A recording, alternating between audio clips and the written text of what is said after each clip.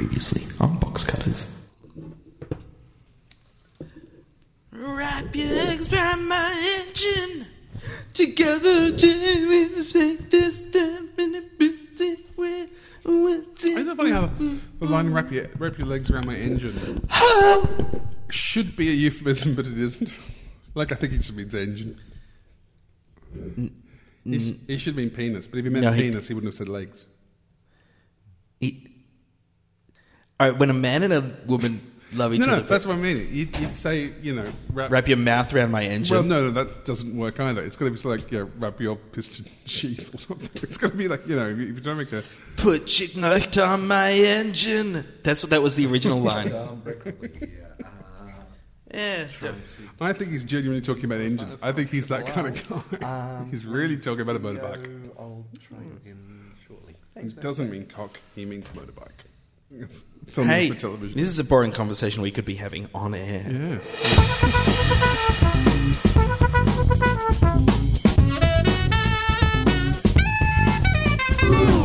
Hello and welcome to Box Cutters episode 311. I'll wrap my legs around whichever engine I want. My name is Josh Canal. To my left, John Richards. Hello, listener. To my right, Brett Cropley. Good evening, viewers. It's Box Cutters back with the 311 for you. Wait, What? that's 411, isn't it? What? The information. So, Are you setting Black Thunders out now? Is that what's going to happen? yeah, I think 311 is a distress call. Let me start again. From the coldest Box Cutters ever, we're down to about 6 degrees Celsius here tonight at our delayed recording. Brett, we don't usually talk about what we wear on Box Cutters because it's a show all about television. But I want to point out that Brett is wearing like 4 or 5 layers. You are pushing the layered look. He's really. Actually, now that I've warmed up, I think I need to take off. You're also colour blocking, which is still hot. So right many now. different blues I'm wearing. Wow, it's just I've learnt so much about my co-hosts. Box Cutters is all about television, and later on in this episode, we're going to be speaking about Canadian television. Did you know they have television in Canada? Yeah. It's in colour and everything. So we're going to be talking about a show called Continuum, not to be confused with the Victorian Science Fiction Convention by the same name. Which did confuse me, and you had to send another text to make me understand what the hell we were talking about. Oh yeah, We're by the gonna way, review it's Continuum, a show. not that Continuum. Yeah. So we were reviewing Continuum. I thought, well, it was only 2 weeks ago. Yeah. Yeah, we were there. What are we going to say? Yeah. Oh, we were there. It was pretty good. Yeah. Also, we've got some quotes. We've got one thing, some pork. I've got a tin Dalek. You do have a tin Dalek? I actually do, for those watching the video podcast. Josh, for some reason, just before the show, gave me a tin Dalek. Did you see, Brett? Ah. And like all Daleks, it's got a little bit of string on its hand. Yeah, and collects money, like Daleks. Yeah. That's what it sounds like. I've been trying to think of an exterminate joke that can also mean save. Oh, yeah. That would be great. If you come up with one, text us. Text us. Something. 411. Or just stop one of our Black Thunders. As always, though, we're going to kick things off with the Box Cutters news.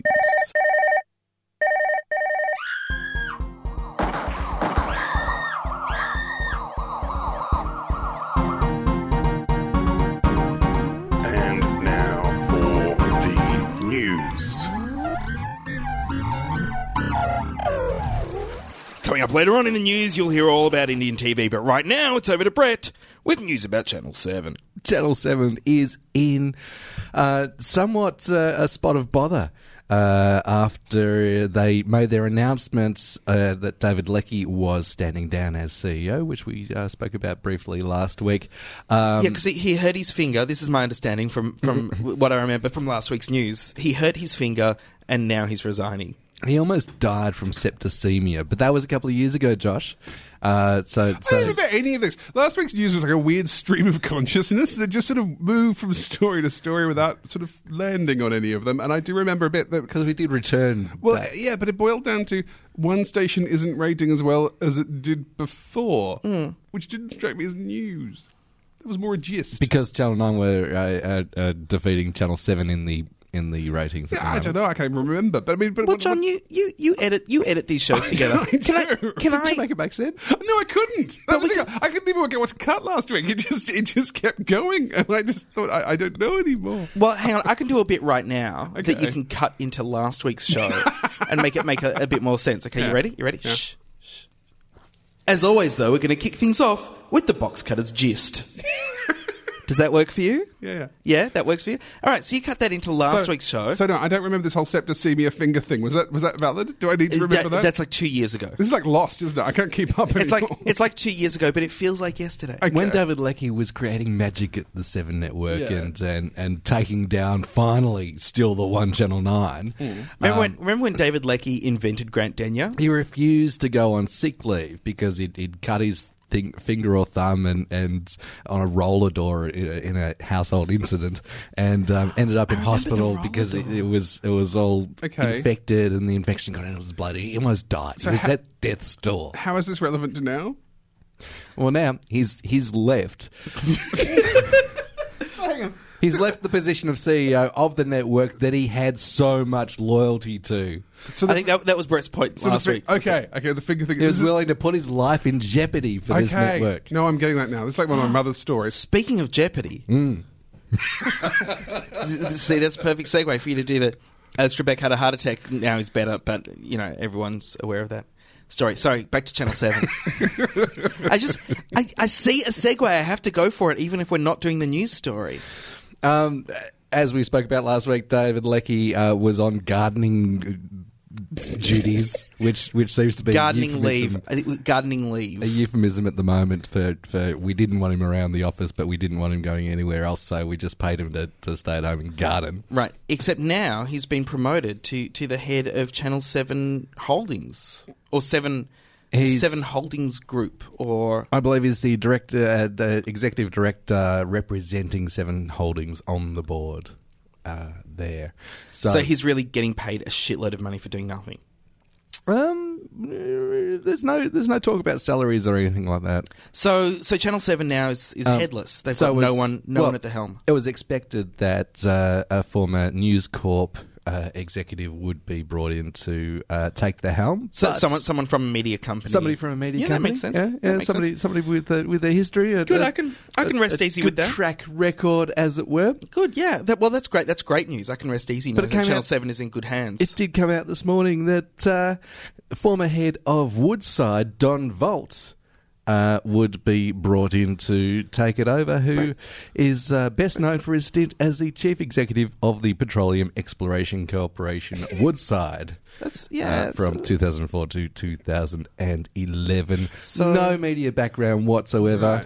I'm wondering if Kerry Stokes has just given up on the Seven Network. Kerry Stokes is from Western Australia. Yes. And Gina Reinhardt is from Western Australia. Mm-hmm. Has anyone seen the two of them in the same room at the same time? Is this another I'm sure example it's of happened. Gina Reinhardt's villainy tipping over into Bondesque super villainy? I think it is. I think it's quite likely. Right. What? Gina Reinhardt. I would imagine they'd cross over in the lobby of going in to instruct the head of the Or do coalition. they? Or does Gina on Reinhardt exactly leave and what then- policies they want? And then a Gina Reinhardt-esque man with a fake moustache and glasses coming going, "Oh, I'm so sorry, I just missed Gina Reinhardt. I am someone else. Kerry Stokes. I'm Kerry Stokes now." now. I mean, I've always been Kerry Stokes. Oh, I think I see Gina Reinhardt coming back in. Runs out. I would watch that show. I would so watch that show. John Richards, you've been looking at the latest ACMA report. Have I?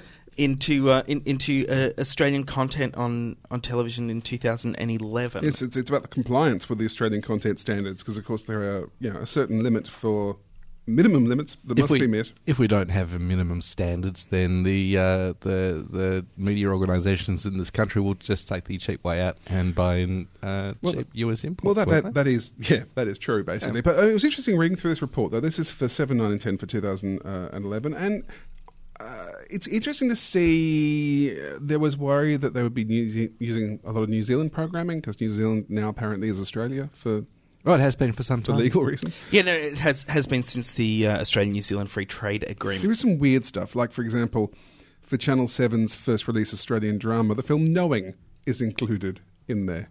Knowing which is... Which is the film in which Nicolas Cage has to stop the world being destroyed running around America. Filmed in Melbourne. Filmed in Melbourne, not set. Produced by whom?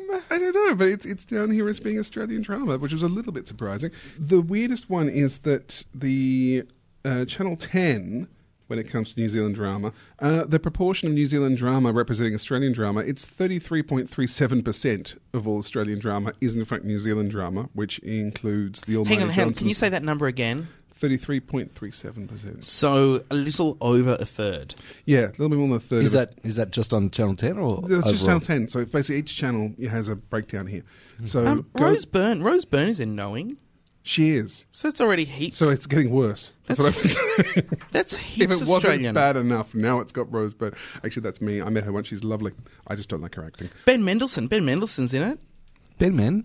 It's totally Aussie. Yeah. Liam Hemsworth. Also, Channel 7, this is the thing, Channel 7 passes with flying colours the Australian drama thing, except that when it comes to documentary, 34.97% of their first release Australian documentaries are New Zealand, including Border Patrol, Coast Watch, Dog Patrol, Drug Bust, Nurses, SCU, Serious Crash Unit, and Wild Vets. But then there'll be fun on the other. So it's kind of weird that across the board, no one channel is particularly doing anything egregiously wrong. It's Academic. Still exists. That surprised me. Oh, really? Yeah, I know. Where? I know. On one of the channels. On Is 7, in fact. Is this because we're not making any good commercial Well, TV? that is the one depressing thing, is when you look at something like Channel 7's output, because 7 in particular has done, a large amount of drama, and yet none of it's good. I mean, it's not. I was saying before, the weird thing about it is it's not even that you wouldn't necessarily want to ever watch an episode of Packed to the Rafters again. It's more that I can't even imagine anyone in 10 years nostalgically looking back and reminiscing on having seen Packed to the Rafters. Oh, you think Packed to the Rafters will have less fondness in people's memories than, say, something like A Country Practice? Yeah, I think it will. I think people. Is that because we've got less water coolers to stand around and talk about it the next day? Because it's not appointment TV anymore? Because Country Practice strikes me as having had a wider range of characters in it. So there was perhaps more for people to it was actually... a whole town rather than just two houses? Yeah. This list is kind of that thing of this is an entire year's worth of commercial network product, and I just kind of wish there was more in it somehow. So look, I mean, this thing, they're passing, but it would be nice if they wanted to do more than pass. Try and excel. Don't try and scrape this through. This is only on their main channels, isn't it? Yeah, only the main channels. Doesn't Sorry about- count yeah. on the digital... No. So, for example, Neighbours isn't listed anywhere on this because they're now, not multi-channel. But then we were talking last week, and I got confused. Multi-channels have no requirement for Australian content. Is that Not at this true? point. No. Yep. But it's an interesting report to flip through and have a look at. I would recommend you do that. Where can I find this report, Josh? You can find a link to it on the Box Cutters website. Oh, that does sound convenient. Yeah, that's probably easier than going to ACMA or the ACMA. Mm-hmm. I don't even know if it's the acma.gov or whatever. I think that's it, actually. The acma.gov or whatever. And then you got to search for it. We'll put a link. We'll put a link up. There's on lots of lovely coloured graphs in it as well, so you'll enjoy it. Yeah. Are they 3D graphs? They do if I do this. Hey! Can I? Because I've firm views about. Oh, they are 3D graphs. I've firm views about 3D graphs and how terrible they are for actually reading. And that is the Box Cutters News. 2077. My time, my city, my family. When terrorists killed thousands of innocents, they were condemned to die. They had other plans. A time travel device sent us all back 65 years. I want to get home, but I can't be sure what I will return to if history is changed. Their plan? To corrupt and control the present in order to win the future. What they didn't plan on was me. So, as you heard just then, Continuum is a Canadian take on life on Mars, but instead of us being in the present and seeing a police person go back into the past. We're in 1977 and a police person comes into our time. No. Except we're not in 1977. No. We're in 2012 Yeah. and a police person from 2077 comes into our time. Also into our Vancouver. I just wanted to point this out because I lived in Vancouver for a year, and Vancouver is famously... Look at me, a bit overseas. Well, no, I'm trying to say it's a very boring place. Vancouver is where they film any kind of low-budget American science fiction show. Like, it is actually... A lot of X-Files was shot in Yeah, Vancouver. until they realised it was popular, and then they moved it away. Because that's the thing, is that they film things like strange rip-offs of Knight Rider. There was one I kept seeing, some supercar show. I'd walk around and see them filming all the time. It is so weird for me to watch a show that's been filmed in Vancouver, which is set in Vancouver. It was genuinely actually freaking me out occasionally because we're so used to suspension of disbelief with Vancouver having to pretend that it's somewhere else, usually Seattle, that to actually watch it being Vancouver, it was genuinely a bit odd occasionally. Also, boy, does that place have a lot of Starbucks, which I remember. Oh, yeah, But yeah. it's endless. It's constant in the background of shots. Not product placement either. It's just you can't not film Starbucks. You can't run away. There's that one corner that had a Starbucks on one intersection that had Starbucks on three corners. Yeah. And on the fourth corner was a sad other coffee shop. I remember from my 36 hours in Vancouver. Threw up in the street outside of Starbucks. Right. Unavoidable. Absolutely unavoidable. So it's life on Mars in the future. Except instead of someone being in a coma and going back into the past, they have accidentally followed a group of terrorists back into the past to stop them, to stop a corporate tyrant from becoming a dictator. Well, we'll get to that bit in a moment. It's actually You're assuming it was accidental. It's Time Cop, really, isn't it? I mean, it's actually the plot of but Time without Cop. the holographic cover. Yeah. Or it's Terminator. Which they actually do in episode 5 deliberately make a Terminator joke. Yes, Oh, they do do. they? Yeah. They've actually got. I've not got up to episode 5 as yet. I want to start with Mr. Cropley because it was your idea we watched this. Mm-hmm. What was your take? You pushed it. Why You did you? pushed for Why it. did you bring this to the group, Brett?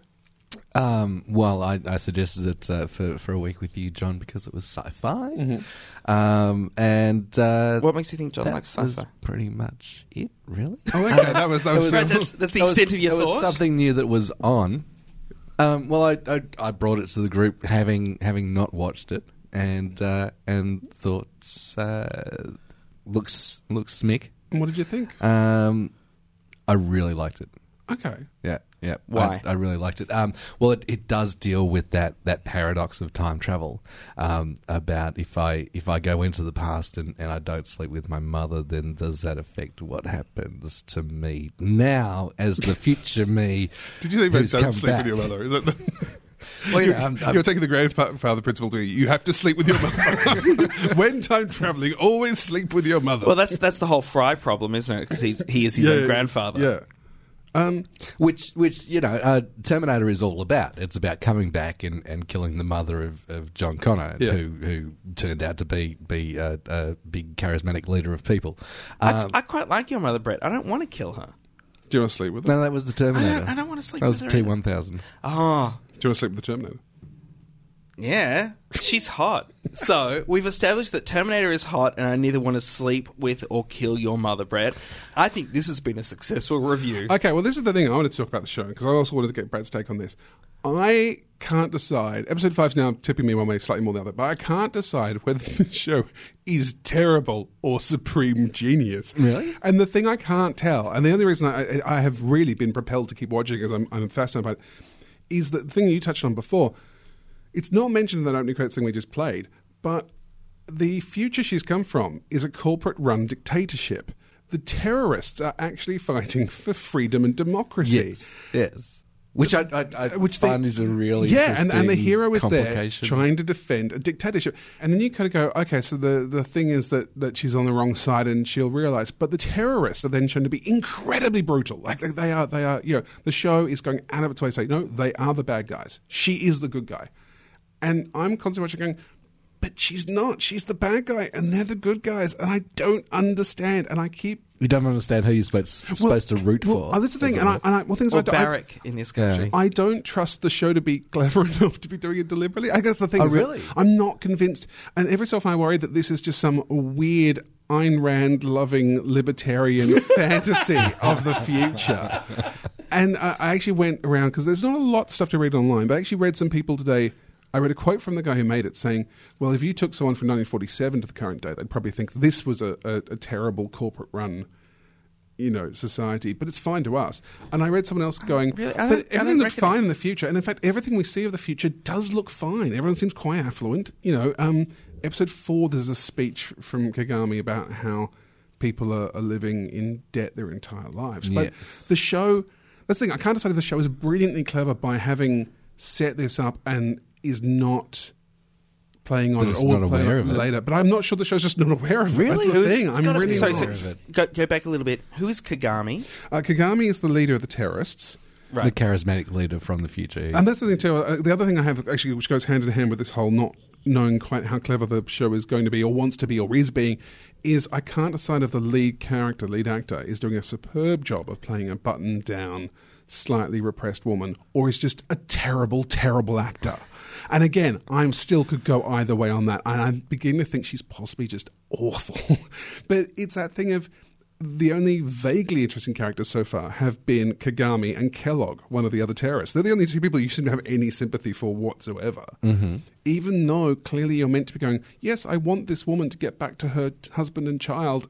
Even to the point, and this again, this and they make something of that she's a mother. She's a mother, goddammit. She's a mother, and she needs to get back to a 6-year-old child because she's a mother. It's a child. He sent her with reinforcements, though. Yeah, But even down to the point where she's at least let one murderer go free. A little bit of spoilers here, but I'm trying not to do anything specific. But yeah, one murderer has gone free. She's forced someone to have a child who clearly they shouldn't have, and the episode 5 plot is based around the terrorist doing something so horrible, so villainous, it turns out she suggested it in episode 2. It's actually, they even say, oh yeah, that was actually your idea, which it was. And I'm going, this should be like the Sopranos of time travel. This should be, Mad Men, but I'm not sure the ambiguity is, I just can't decide how much of this ambiguity is meant to be clever and intended and how much is just terrible maybe it's all just her dream because also her cover was her idea, but there's still no inkling of her really kind of realizing what the hell's going on, not seeing anything wrong with the corporate driven civilization where there is no government, everybody's eternally in debt to the corporations and really don't have an out. Episode 3. Mm-hmm. In episode 3, the kid, now we haven't mentioned the kid. Which kid? The kid who is in our time helping who's her on the special experimental frequency. The experimental frequency, which this is okay. So things like experimental frequency, made me think that the show was terrible. Right? I hear experimental frequency and I think, well, that's not a thing. Shut up, dumb show. This shouldn't be working. Right? I don't understand how you're talking right. to me. Experimental it's crap. It's bullshit science. But I actually quite like this. So just to explain, there's a 17, I'm guessing 17-year-old, something around then, lives with his parents. Whiz kid. In a barn. He's invented a communication. He doesn't live in a barn. He spends a lot of time in a barn. He's set up his own bat cave. Yeah, he's basically a bat cave with all this technology. He's developing stuff. He's developed the communication system, which will be the one that when she's a cop in the future is the standard used communication system. So when she comes back, she can talk to him. She can talk to him in her head like a schizophrenic. Yeah. And that is... that's a kind of interesting twist. So he ends up being the guy who looks stuff up for her quickly on the internet, and champion Googler is the greatest hacker of all time. And hey, but the networks of this time have no security whatsoever. I'm fine with all that though. Actually, I actually like the relationship between the two of them. And I like the fact that they basically never meet, more or less, which is quite interesting in itself. But his stepfather. Mm-hmm. has a meeting where he starts talking about the evils of the corporations and how we will all be slaves to the corporations. Well, the stepfather's obviously part of like an Occupy Wall Street type movement. Right. He has that meeting in episode 3. It's the first we hear of it. And it's one of those things. Isn't there a meeting in the first one? It's in the first episode. They're having one, but we don't know what it is yet. Yeah, we don't really know. It could be Weight Watchers. It could be right. It could be the world's most intense Weight Watchers. Tupperware party. Yeah. And so we start to, experimental frequencies aside, there is clearly a very intricate plot in terms of the 65-year rise of the corporations and the resistance movement all coming from the same block of land in 2012. And I find that fascinating. It's little things like that that makes me think people have really thought this through. This is quite an intricate show. In each episode, there are tiny bits that are horrible and tiny bits that are just fantastic. Again, in episode 3, one of the best action fight sequences I've seen in a TV show in a very long time. In the kitchen? Yeah. Yeah. Just superb. So there's that. But And there's also... there'll be a ham-fisted montage with some terribly chosen song playing over the top of it. Right. This is what I mean with the show. And I keep watching the show going, are you a good show or a bad show? Just let me know one way or the other. In episode 5, I thought, oh, no, you're a bad show. You're definitely a bad show. And then describing it to someone today, I kind of went, actually, that all sounds kind of clever. And maybe it was meant to look terrible. Maybe because if she's being a manipulating cow for the whole thing, that actually makes her both a more interesting character, or indeed a character. And But I mean, that episode 5 in particular thing deals with the time paradox, and so she But all she that had stuff- to do what she did no, but then she didn't have to because she was wasn't- aware of who Yeah, she but was she's talking still to. manipulating people around her to get her own end. Sure, That's but the- perhaps that always happened. each episode starts with a flashback, which is a flashback to her, a flash forward for Yeah. us. They're not necessarily in the same order. That stuff is great. The future, this deliberate not giving you information is really interesting for a TV show, to deliberately not tell you stuff. And when it does tell you stuff, it tells you, it assumes you're keeping up with the plot to a point where I got lost a couple of times and realized that they had actually covered the thing I was confused by, but in like a one line of dialogue and I wasn't paying enough attention. That's great. But then I get to, the montages and the fact that the lead character, and she's got a partner we didn't even mention, who's just a slab of beef. And her 2012 partner. her cop partner, who because is- she's working on the cop department. Yeah, who is kind of useless, but then also really good in a fight sequence. Yeah. If you Google that guy's name on Google Images, they're all shirtless pictures. It's hilarious. Because I was trying to work out what I'd seen him in. He was in Charmed and stuff. But I don't know. I really can't get whether this is a terrible show or a great show. It's only 10 episodes long. So the fact that I'm halfway through and I still don't think they've really done much with the stuff I think is interesting, and I'm sitting through the procedural stuff, which I'm not that taken by, up to episode 4, I was going, okay, I'm going to keep watching this. I can't imagine ever watching it again. And I'm kind of curious to know whether it is some bizarre libertarian Fox network plan to indoctrinate our children into waiting for the corporate overlords to take over, or if it's a good show. And I'm thinking it's probably not. It reminds me a lot of not it reminds me of, but it brings to mind this what could be a modern trend in a mix of procedural, like modern day procedural, and really interesting storytelling. So we've got Continuum, which has a procedural, but there's time travel involved and experimental frequencies and good versus evil and do we ever really know which is which kind of thing going on. And then we've also things like Awake, which was also a procedural with a huge twist in it.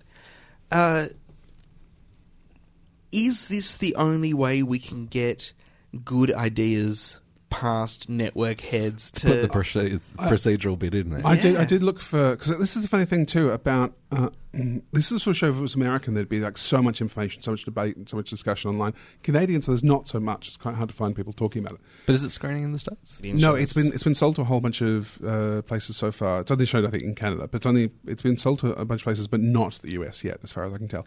But the showrunner creator, and again, I can't even find anything from him to indicate where he goes politically on this. Simon Barry was saying that he was trying to get it up, and the only way to get a science fiction show up for him was to make it a procedural. That was the idea, that basically the procedural was going to let him make a science fiction show. And in fact, the first 5-10 minutes, which I think, Josh, you said you actually hated when it was in the future, I was interested and was so disappointed when they came back to 2012 because I went, oh, well, I've seen this. This is Time Cop. Everyone's done this. This is tedious. And I still find most of that a bit tedious.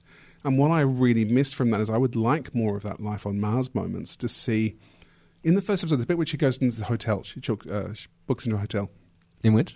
In the first episode, she strokes the bedspread. She smells, I think, the soap, and she runs her hands under some water. And I loved those Coming moments. out of a tap. It was under a tap, and it was so clearly setting up for her. This was the equivalent to Sam Tyler being back in the 1970s and having a black and white telly. It was that thing of. I thought it was a really lovely moment to kind of go, and I want more of that. I want to be convinced she's from the future, which I very rarely am. And I would like to think that there's, if you're going to set thing, it feels to me like it's just a gimmick to make a fairly boring procedural slightly more interesting rather than actually exploring that world. Yeah, and that's where the show really falls down, I think. There's so much promise here. I don't get the reluctance to explore that extra side, except for the fact that we know that science fiction doesn't rate in prime time. There's no way that you can show it.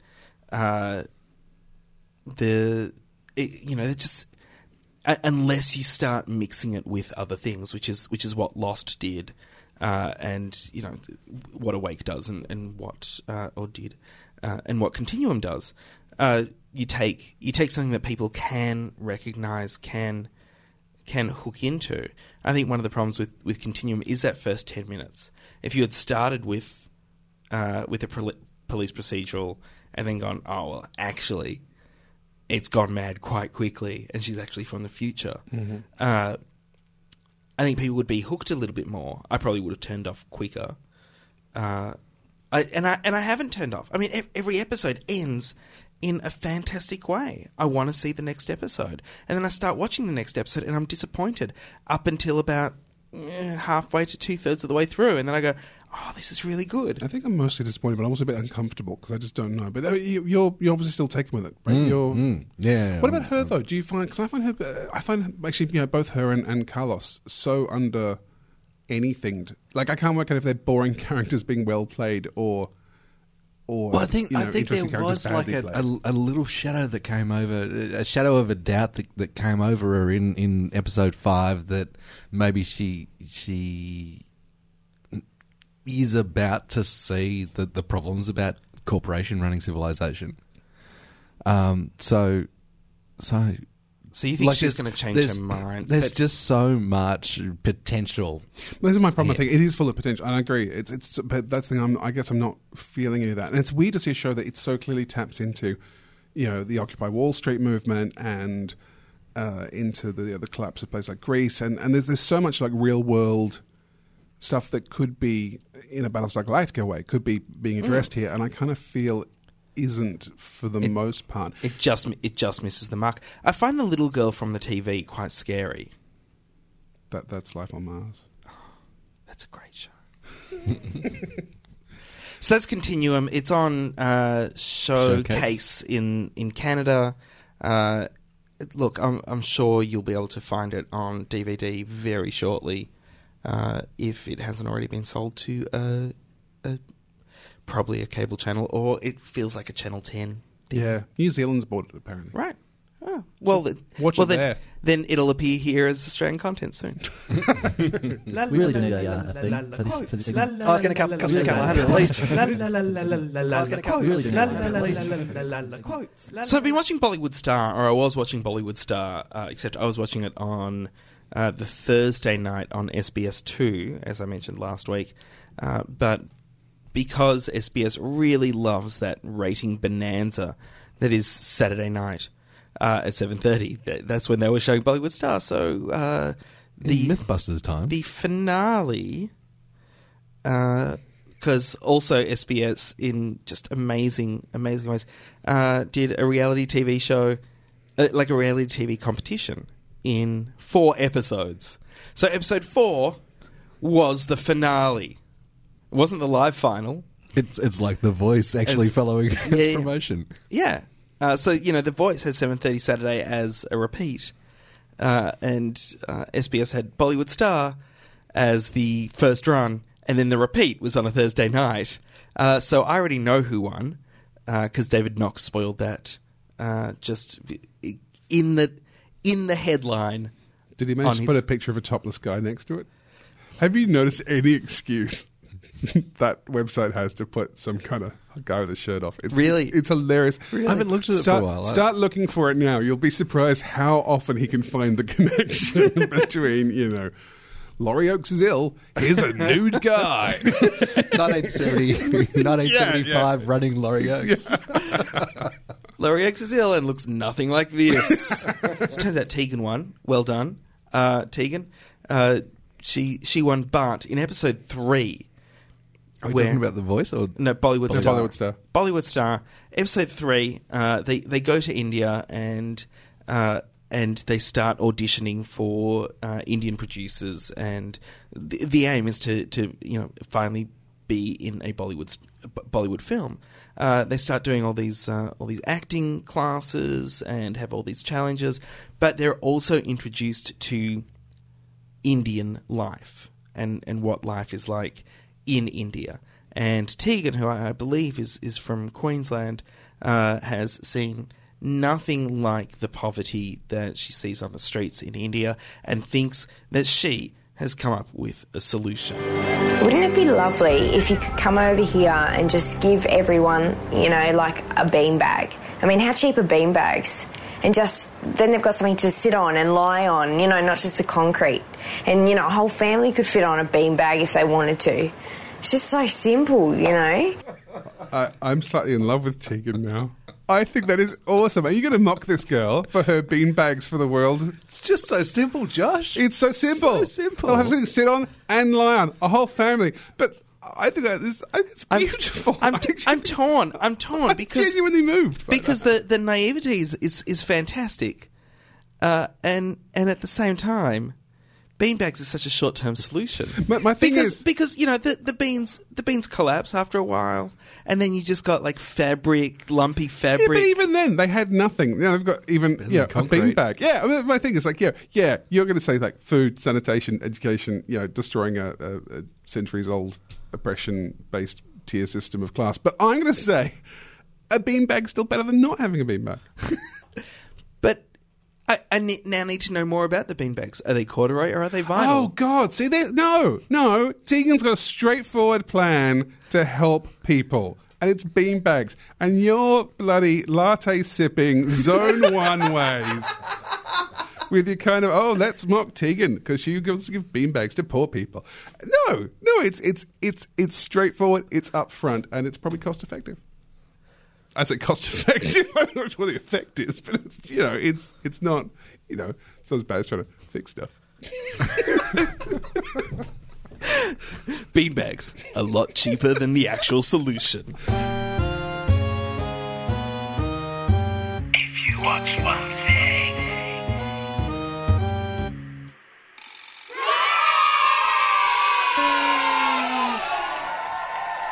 So this is probably a good time to mention that we're going to be on break for a few weeks from Box Cutters. Yeah, so you can't watch us. So you can't watch. Well, you couldn't watch us anyway. I know, but even want to. So we're going to be on break for a few weeks.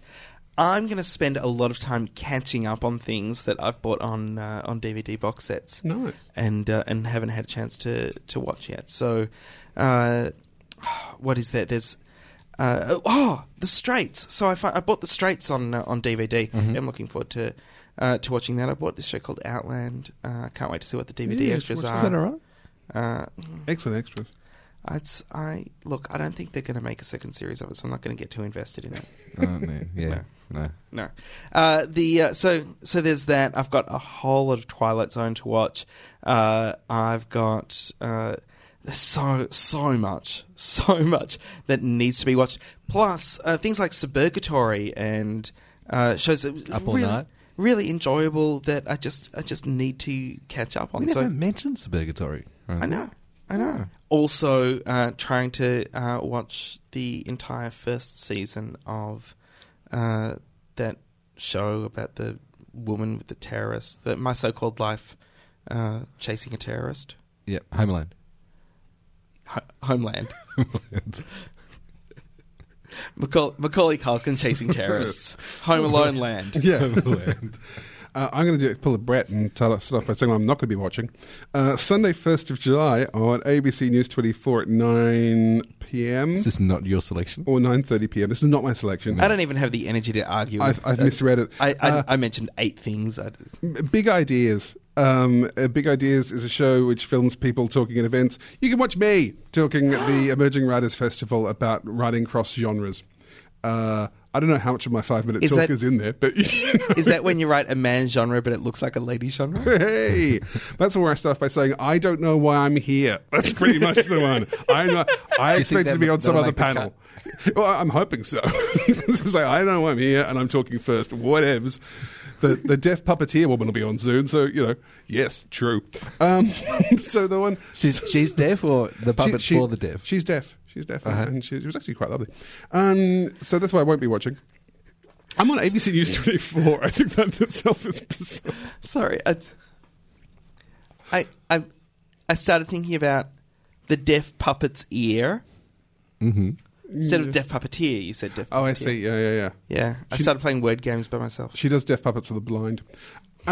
So what I will be watching, though, is on Sunday the 1st of July on ABC One, Sporting Nation. And I've forgotten to write down the time, but Sporting Nation 8 o'clock? I'm still a bit bewildered why this hasn't been plastered everywhere. It's a 3-part documentary series about sport, hosted by John Clark. Why would anyone not be watching that? And what channel is it on? On ABC. ABC One. And the most mysterious of the ABCs. Yeah, why? Yeah. Why hasn't it been plastered all over everywhere? I will ask you again. What channel is it on? And I will also say, disclaimer, it's the same producer as Outland as well, Andrea Denham. So she's probably just weeping now. Why were they telling me one of my shows are on? But it is amazing. I watched the first episode the other night. It's really good. So Sporting Nation. And you don't even like sport. No, that's the thing. I don't like sport. My partner Chris doesn't like sport. And we got to the end, and because he's a Kiwi, and he went, well, he's a Kiwi, but you put your hand down like he's short. he's just tall. But Kiwis are tiny. Yeah. Tiny. Yeah, he's from Middle-earth. Real hobbits. It came to the end, and he went, well, that was quite interesting. I was like, steady on, New Zealander! For a New Zealander, it's like wetting yourself in public or something. So even if you don't like sport... John Clark is also a New Zealander. John Clark, but he keeps saying we, though, like he's one of us. We claim him because he's very talented. But it is really interesting because it's all about not just sporting events, but the psychology of Australia and sport, and what we were doing and what we got out of sport. And the episode coming up is the one where we go to an Olympics and we win no medals. So I'm really interested to see what happens there. Oh, thanks for the spoiler. Brett, if you're going to watch one thing this week, what would it be? Well, given that we have the break coming up, I will continue with my gorging on something that was on your greatest. It was on my list for Golden Age of Television. The Canadian show, and again with Canada, The Newsroom. Ken Finkelman's. In fact, Newsroom. Newsroom. It's called Newsroom, not to be confused with The Newsroom, which has been written by some guy from Hollywood. I'm not familiar with his work. The Newsroom, starring Jeff Daniels, written by Aaron Sorkin, and premiered on HBO on Sunday. And I watched the first episode today, and it rocks. What else is this Aaron Sorkin done? Because the media has been mean. Did he do American Beauty? Did Dave? Didn't 6 Feet Under? No. That's right. Moneyball. He did Moneyball. Definitely did Moneyball. That one he really did. Yeah. No, that was The Social Network. He didn't do Moneyball. He did do Moneyball. Did he write Moneyball? Yeah. Aaron Sorkin wrote Moneyball. Yeah. It's a bit disappointing work from Aaron Sorkin. Studio 60 on the Sunset Strip. Strip. Up to your standards. Yeah. That's mean. You know, our good friend Lee Zachariah really likes Studio 60 on the Sunset Strip. Like, ironically? Or really? No, really. He really likes Studio 60 on the Sunset Strip. Liked him? He seemed like such a nice guy. Say that with more conviction, Brett. I've learnt my lesson defending over the years. Studio 60 it is pretty indefensible. It's an excellent pilot. Like, the first episode is great. As well as The West Wing. Aaron Sorkin wrote with the West, love the West Wing. The West Wing. Yeah. Anyway, so Newsroom. You're going to be watching Ken Finkelman's Newsroom. You should follow that up. I've finished all the episodes of Newsroom, and I will be following it up with The Newsroom. No. You should follow up Newsroom with More Tears. Ken Finkelman's follow-up to to that. Whether Who wrote Flying High 2? Or Airplane 2? did he? Yes, yeah. So More Tears, he kind of takes that same character, but it goes to like bizarre places. Well, I think it's Newsroom goes genius. to bizarre places. Yeah, it Newsroom's just is dealing with a nuclear reactor meltdown. It's dealing with an election campaign where the news anchor actually gets assassinated. yes. And then we have another season after that where it's all just reset. But so when's this from?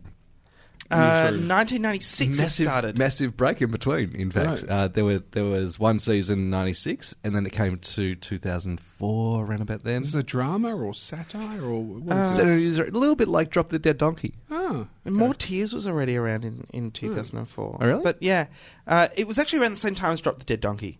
And then, but so much better. And it was on SBS here in Australia. Okay. Excellent series. Yeah. I'm looking forward to watching that as well. So much to watch.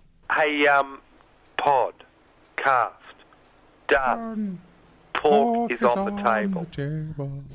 I'm so tired. Can we just finish this now?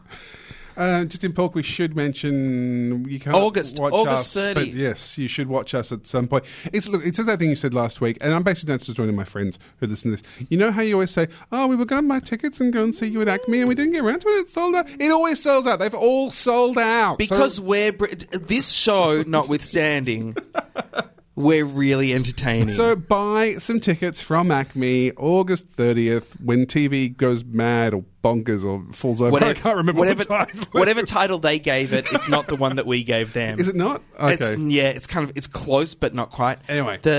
In fact, close but not quite. Let's call it that. Yeah. Buy tickets for Live in the Studio August 30 at Acme. You will see John and myself talking about television that started sensibly and then just went a bit nutty from there. Yeah, it went mental, either for the good or for the bad. We'll be showing both. And at least one clip that hopefully will make you cry. For at least John and I, while we've been out and about over the in-between shows, I was at Community Cup on the weekend, and it's always nice to get recognised by listeners. And I got voice recognised by listener. I'd like to apologise to them because I freaked out a little bit because it was weird. did you just stop talking? So I would I kind of was like, oh no, I don't know why. I'm like, oh, it's weird. Because it is kind of being recognised by your voice is odd. Did you ask him what his favourite bit was? No, it was her. It was a couple actually. They had a baby, there you go. lovely baby. No, but it was the bit A with Box both Cutters listeners. baby? Like, Box did they Cutter- come together because they listened to Box I Cutters think and then... we're the Barry White of podcasts. Yeah, no, they. Oh yeah. And it was more the fact that they heard my voice and said, "Are you a box cutter?" And I mean, went, "What? What's that? No, I'm not a knife. You are. Your face is." So yeah. So I'd like to apologise to those people for having freaked out slightly. But it's nice to know that at least two people and possibly a baby listen to us. And please go back to John and tell him it's okay. If it's okay. Yeah. If you don't forgive him, I understand. That brings us to the end of Box Cutters episode 311. I want to say thanks very much to Tom Elliott for texting us that he was delayed on a plane. Unnamed airline kept him away from us and being able to discuss the many to's and fro's and comings and goings of media stock holdings. I heard Yeah, you're upset now, aren't you, Yeah. listener? Yeah. Brett was really, really, really excited that maybe Tom was going to talk about all the Gina Reinhardt, I had so Kerry many, Stokes. You have so many questions. Yeah. Thanks anyway, Tom. Your text message was much appreciated. Until next time, my name is Josh Canal. I'm John Richards. I continue to be Brett Cropley, a little bit husky this week. Thanks for listening to Box Cutters. Catch us again next time. Same bad time, same bad channel. Oh, was that your Dalek? That was I was going to hit my Dalek in time with. Yeah, go on. It's like a cowbell. And hey, It is actually quite like a cowbell. Terrors of the Disco. The Daleks. let's be careful up there. Box Cutters is produced by Josh Canal with Brett Cropley and John Richards and help from Courtney Hocking and Dave Lawson. John Richards edited this episode. Peter Wilson from Soup Giant is the man behind making sure you can actually download stuff. He's good that way. We'd like to thank 3RRR, the greatest radio station in the world, for letting us use their studios to record this podcast. Find them on the web at rrr.org.au or 102.7 FM if you listen to radio the old-fashioned way. If you enjoyed this podcast, you can show your appreciation by leaving a positive review on iTunes, or maybe just telling some friends what they're missing out on. You can also donate actual cash money to us by using the donate button at the top of our website. Donating helps keep the show alive and makes us smile. Our website is boxcutters.net, and you can find all sorts of ways to contact us there. I've been trying to understand more about this Indian TV article that I found, and basically it comes down to there was an Indian TV show that has been looking at a news show, but really highly, like rating really, really highly in India. A news show or a news show. It kind of seems like a news show. It doesn't really explain it very well in this article, but it does say that it is serving to confront Indian people with what would otherwise be taboo topics like honour killings and things like that in India, which huge problems in India, and the ethics of the dowry system and things like that. It is holding up a mirror to a monocultural society. Isn't it illegal now in India? Well, this is it's adding to public debate, unlike Q&A in Australia, which really doesn't add to public debate but does great things for Twitter. This show, which is called Satyamev Jayate, Truth Alone Prevails. Please correct my pronunciation. I've never said any words in Hindi ever. I think that's the first two I've ever said. Truth Alone Prevails is a show that has actually served to fast-track not the showing of television shows like we have here in Australia, but laws. Actually changing laws in India to outlaw things like the dowry system and things like that. It really... Because it makes so many people so aware of it that they're... And then people are outraged about it, and it's basically talking about something that is never spoken about in Indian culture. And I think it's important to realise that in a time when, we can whinge about who's owning which network and how much of our own culture are we seeing on television, TV still has the power to make huge changes. Mm-hmm. The things that we fell in love with in television that in recent years I've kind of started to question. What is it that I love about television and is it still worthy of my love? Mm-hmm. It's important to reevaluate these things every now and then. It can still have a huge impact on people's lives. I think it's important to remember that, and also that with great power comes great responsibility, or some other Spider-Man quote. Q&A made me realise I don't want to see Mira Margulies doing Dickens ever again. I didn't want to see her doing Dickens ever. What? She did a bit of Dickens at the end of after. They're doing that weird sign-off. Songs and... songs and stuff at the end. And she did a piece from her one-woman show about Dickens after spending a lot of it whinging that Dickens isn't on the syllabus anymore. And basically her and Barry Humphries ignoring any question they were asked. And I just... Oh, what a horrible show. Now, is this the same... is this the same woman who was just enthralled that Will.i.am was a black man and Oh, I may have missed that. She did say so. On the Graham Norton show? I do quite love Miriam Margolyes, so I don't Was she in Harry Potter? Weren't they all? I don't know, probably. Hi, this is Pete Smith. You've been listening to or have just missed Box Cutters.